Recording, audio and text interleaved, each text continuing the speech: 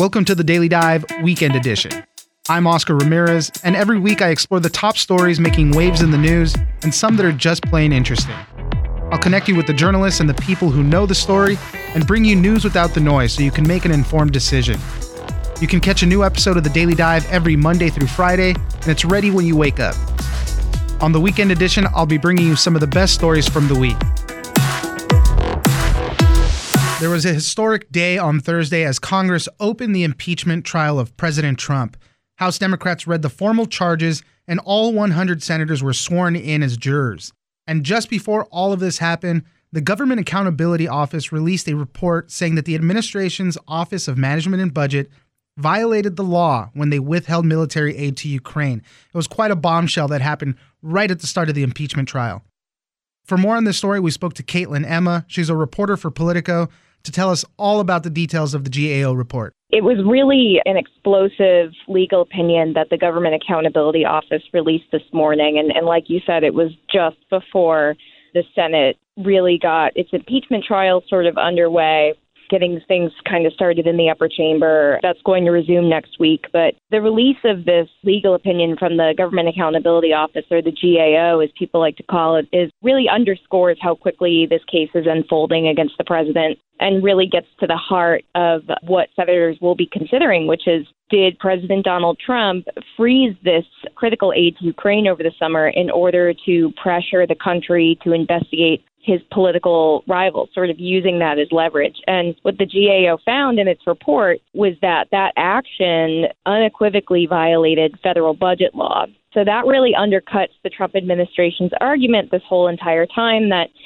freezing this critical foreign aid was well within his executive authority to do that. And GAO, which is sort of this, the supreme independent auditing agency of the federal government, said, no, that is not the case. You broke the law when you made that move. And what is the timeline? How does the GAO say that this happened? Because this went through the OMB. They kind of imply that maybe the president might have directed this, but how did this play out in real time? Well, that is something that House impeachment investigators have been trying to suss out for months, is really trying to get a firm handle on the timeline of what happened and when it happened. And it's worth noting in GAO's legal opinion today that essentially the agency said that the Trump administration didn't completely comply with GAO's investigation, which GAO said was troubling. But in any case, a number of administration officials told House impeachment investigators last year that the directive to freeze the critical aid to Ukraine was given in July, and that funding was not released until September. Federal agencies, federal officials, many people never got a reason for why the administration was holding up the funding. And the timeline is relevant because the funds were set to expire on September 30th, which is the end of the fiscal year. And even though the administration released some of the funds, millions of dollars never made their way to Ukraine by that deadline. So that all sort of plays into this GAO legal finding that the president did, in fact, break the law when he decided to hold up funds that were appropriated by Congress in order to get across what appears to be political priorities, political investigations, et cetera. And the interesting thing is that really the only recourse for the GAO for a violation like this is to sue the administration to end up releasing the funds. But that's already happened. So really nothing is going to happen on that front. It just kind of sheds more light on the legality of it. The president for a long time had been saying, it's perfectly within my right to do it if I want to. Not so much. If the funds were appropriated by Congress, then it has to be released. This finding by GAO, this was released just before the Senate was really kicking off its impeachment trial. So sort of jolting the happenings on Capitol Hill today. It was really like a bombshell finding from this federal auditing agency that is so well respected in Congress. So the fact that this happens just as the impeachment trial is sort of getting underway in the upper chamber, I mean, you would think that it could potentially be used as sort of like fuel for lawmakers who are about to embark on this trial. And certainly Democrats are saying, GAO's legal opinion really underscores the need for our ability to call witnesses in the Senate impeachment trial. And this is something that we need to be acting on, need to be considering, where Republicans today were unfazed by GAO's legal finding. And they've been sort of unfazed by anything that really House investigators have dug up on the president. Most of them who I spoke to today said, okay, yeah, that's what GAO says. I don't think it really moves the needle. Right. And some conceded that, yeah, maybe this is a bit of a stretch when it comes to executive authority, but I don't think it will ultimately hurt the president. I don't see why it changes the calculus when it comes to impeachment. And that's been the whole big question. Will there be new evidence allowed into this? Will there be witnesses called? There's news about the former associate of Rudy Giuliani, Lev Parnas, basically saying that the president knew all the stuff that was going on and was directing this, kind of implicating him there. And who knows if any of this stuff will be even considered. I guess the Senate trial really gets started on Tuesday, so we'll find out more then and whatnot. But for now, this report basically said that it was an illegal act to withhold that military aid. Caitlin Emma, reporter for Politico, thank you very much for joining us. Thank you. Another big political story this week. The last Democratic debate before the Iowa caucuses was on Tuesday, and everyone was waiting for fireworks between Senator Bernie Sanders and Senator Elizabeth Warren. This was over comments that he allegedly made saying a woman could not win the presidency. When the question did come up on stage, the candidates did play nice. There was a tense moment, however, after the debate where Elizabeth Warren confronted Bernie Sanders and told him, "I think you just called me a liar on national TV." For more on this story, we spoke to Emily Glazer, politics reporter at the Wall Street Journal. The most interesting, exchange between the two of those candidates happened after the debate was over. So I'm going to start there first. Elizabeth Warren refused Bernie Sanders' handshake. It was all caught on TV. This is at the end when the candidates usually kind of walk up and down the stage and kind of exchange pleasantries. And that was just not going to happen between the two of them. So after Ms. Warren refused the handshake, there was this kind of tense exchange between the two of them. I think you called me a liar on national TV. What? I think you called me a liar on national TV. Let's not do it right now. You want to have that discussion? We'll have that discussion. You called me. You told me. All right, let's not do it now. I don't want to get in the middle of it. I just want to say hi, Bernie. Yeah, good. Okay. Interestingly, Tom Steyer, for part of that, was just standing in between the two of them, waiting to shake hands. It was funny because he couldn't tell if he was coming to shake their hands or if he heard them kind of getting a little tense and he wanted to kind of maybe referee or something. He just looked out of place right there while they were saying I think he was trying to say thank you and good night, but they were pretty locked in on each other. Yeah. And, we've seen some reporting today that basically, as you said, Elizabeth Warren has said that Bernie Sanders told her in this 2018 dinner that has now been very publicized that he did not think a woman could win. And Mr. Sanders, on the other hand, has said that is ludicrous, and he never said that, and he reiterated that during the debate. Also interesting, though, in that moment, they did keep it pretty friendly all night, but Ms. Warren did say, look at the men on this stage. Collectively, they have lost 10 elections. The only people on this stage who have won every single election that they've been in are the women, Amy and me. And so that was definitely one of the big lines of the evening, where she kind of gave it to the four other male candidates, and clearly someone on her team had done a lot of research there for her to say that line. They did play nice during the debate, even though Elizabeth Warren said, yes, Bernie Sanders did say that to me. How do you think it came across maybe to the voters? Was it a satisfactory answer from Senator Sanders? A lot of this gets into that electability question. Can a woman run for president? And what we've seen from a bunch of media reports today is that for a number of voters, it actually didn't really change their opinion either way on the candidate. There definitely was some stuff trending on Twitter, a Never Warren hashtag, but it turned out it seemed like a lot of that was from people saying not to use the hashtag. So we don't want to take in too much of what the media might be spreading versus your average voter in Iowa, the first early nominating contest in the whole round of primaries and caucuses that are about to start up next month. So I don't think we should read into it too much for now. It sounds like it didn't really do too much and that they both have their very loyal supporter bases, and it isn't really clear if either of them broke out from that. I think on top of all of it, there's this concern that infighting will be really hurtful to the party because Bernie Sanders' 2016 campaign was described by some as divisive, and there have been some Democratic critics that are concerned that his supporters didn't turn out for Hillary Clinton and worried about what could happen if he is not the nominee. So I think overall, there's a big question of whether the infighting should really stop, and for Democrats at least, that it could help President Trump win again as opposed to help either of the Democratic candidates. How did the candidates fare when they spoke about foreign policy and the presence of troops in the Middle East?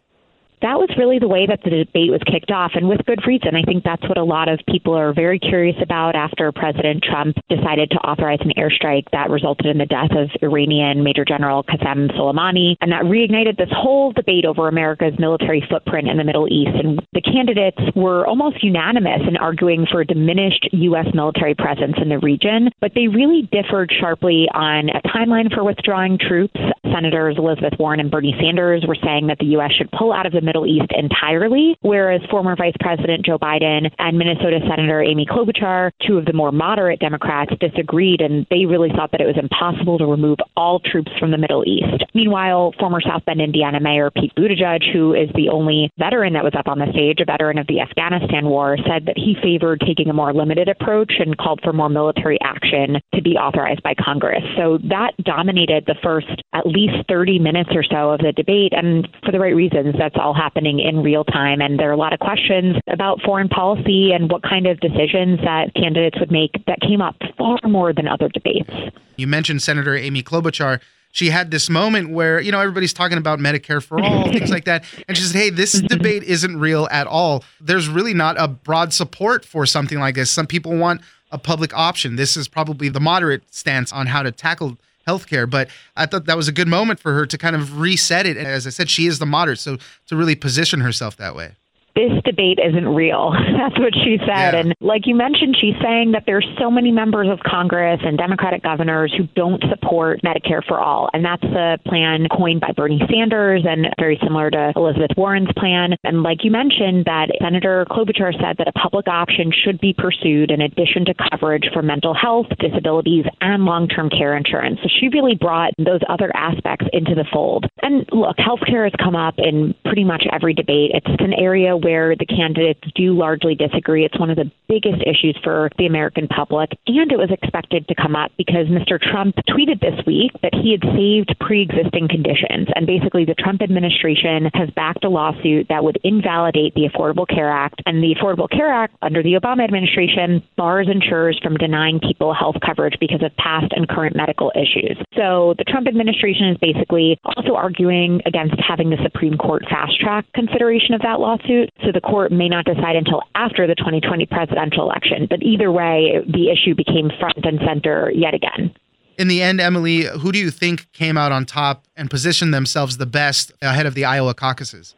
To me, it didn't seem that there was a candidate that absolutely outshone everyone else. However, many could argue that Joe Biden did a steady job and a stable job during the debate, and he's already slightly ahead in the polls, and that this debate could have helped him further, especially with the infighting from Senators Sanders and Warren. And even though Senator Klobuchar had a couple of great moments, it didn't seem like it was enough to overpower anybody else. Emily Glazer, politics reporter at the Wall Street Journal. Thank you very much for joining us. Thanks for having me. And an interesting story that started at the beginning of the week. The fight for privacy is underway again between Apple and the FBI. After a December 6th shooting at a naval base in Pensacola, Florida was deemed an act of terrorism, Attorney General Bill Barr said that Apple wasn't doing enough to help unlock the shooter's two phones. Apple maintains that breaking encryption on one phone could endanger the privacy of all iPhone users, so they refused to help, although they did release a lot of other data to the FBI. For more on this story, we spoke to Rosie Perper, global reporter for Business Insider. So the case from San Bernardino, that happened in 2015. So essentially what happened was Apple created an update to its iOS software. And basically there were certain data on the phone that was no longer able to be accessed by law enforcement. And so you needed a passcode in order to get certain things like text messages and photos. That's obviously of importance to law enforcement when they're dealing with a shooting case or a terrorism case. And so after San Bernardino, they were able to get a hold of the shooter's iPhone. But unfortunately, they couldn't access the data that they were looking for because it was under passcode encryption. So at first, they tried to crack it themselves, but the NSA wasn't able to. And so they went directly to Apple to ask them for help. But Apple said that creating any sort of hacking software would essentially put the privacy and security of all of its customers at risk. Because once you have that software available, what is that software is used for in the future could potentially put more of their customers at risk. And Apple really values privacy and user privacy of its customers. So it kind of refused to do that for the FBI, which kind of set this whole feud between the FBI and Apple in motion. Yeah, and at the time, the FBI sued Apple. But while all that was happening, the FBI was able to contract with a third party to unlock the iPhone there. I think later on, Senator Dianne Feinstein from California said that the government paid $900,000 to this third party to be able to unlock that phone. And then they ended up dropping the lawsuit against Apple. So it was kind of like a stalemate. The FBI got what they wanted, so they didn't have to proceed with this lawsuit. So now we're kind of at it again. The Attorney General William Barr accused Apple of not really doing enough to help. And there's two phones in question here now that they are trying to open up. And again, the same argument from Apple. They said, we can't do this because if we create a backdoor, this leaves it open to any bad actor to do this to other iPhones. Obviously, in the years since the San Bernardino shooting, Apple's been able to progress its security software even further. So Apple basically said that it's providing the FBI with as much information as it can, but there's just still certain information that it says if it provides to the FBI, that would set a precedent. And I think Apple's standing really firm on this issue. I think whether there's some earnesty behind it or whether or not it's Apple trying to save face, they're really standing firm about not compromising the security of its users. So what's going to happen is unclear at this point. Apple is in a really complicated spot right now because it's not just Apple fighting against the Department of Justice over something like this. They have to contend with a bunch of foreign governments. I think Australia passed the law saying they can compel tech companies to undermine their data security. India has something. The UK has something. So if Apple does this for the Department of Justice, for the FBI, then they have to kind of do it for all these other countries. Or what's worse, for a big company like Apple that I don't think they want, they would have to stop operating in these countries. So it's just a really complicated spot. And as you mentioned, the privacy of their customers is really high on their list. It just seems like they can't do this.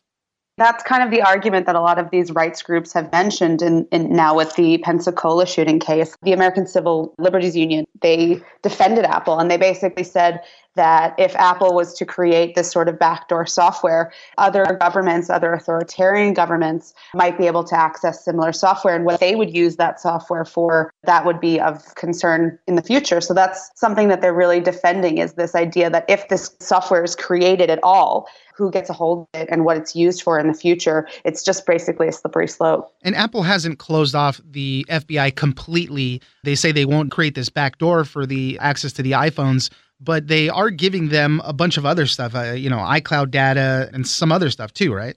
There is certain data that is, if you've got your iCloud set up to your iPhone, it can get automatically updated and it can get stored in the iCloud. But that information, according to the FBI, just isn't enough. And what they have, there are certain gaps of information that they don't have.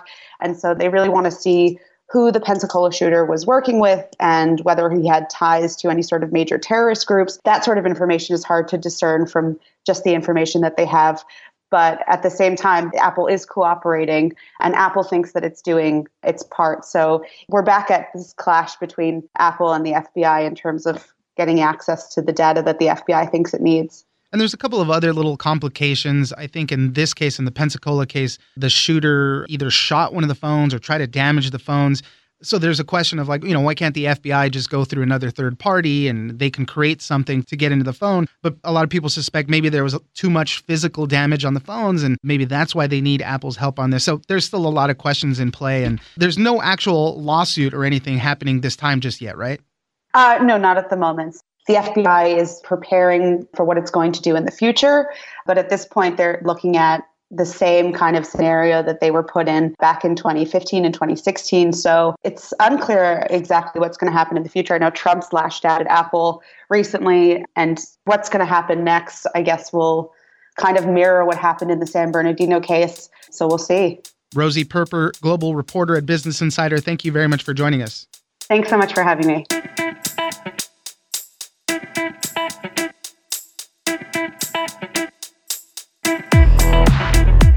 Don't forget to join us on social media at Daily Dive Pod on Twitter and Daily Dive Podcast on Facebook. Leave us a comment, give us a rating, and tell us the stories that you're interested in. Follow us on iHeartRadio or subscribe wherever you get your podcasts. I'm Oscar Ramirez, and this is the Daily Dive Weekend Edition.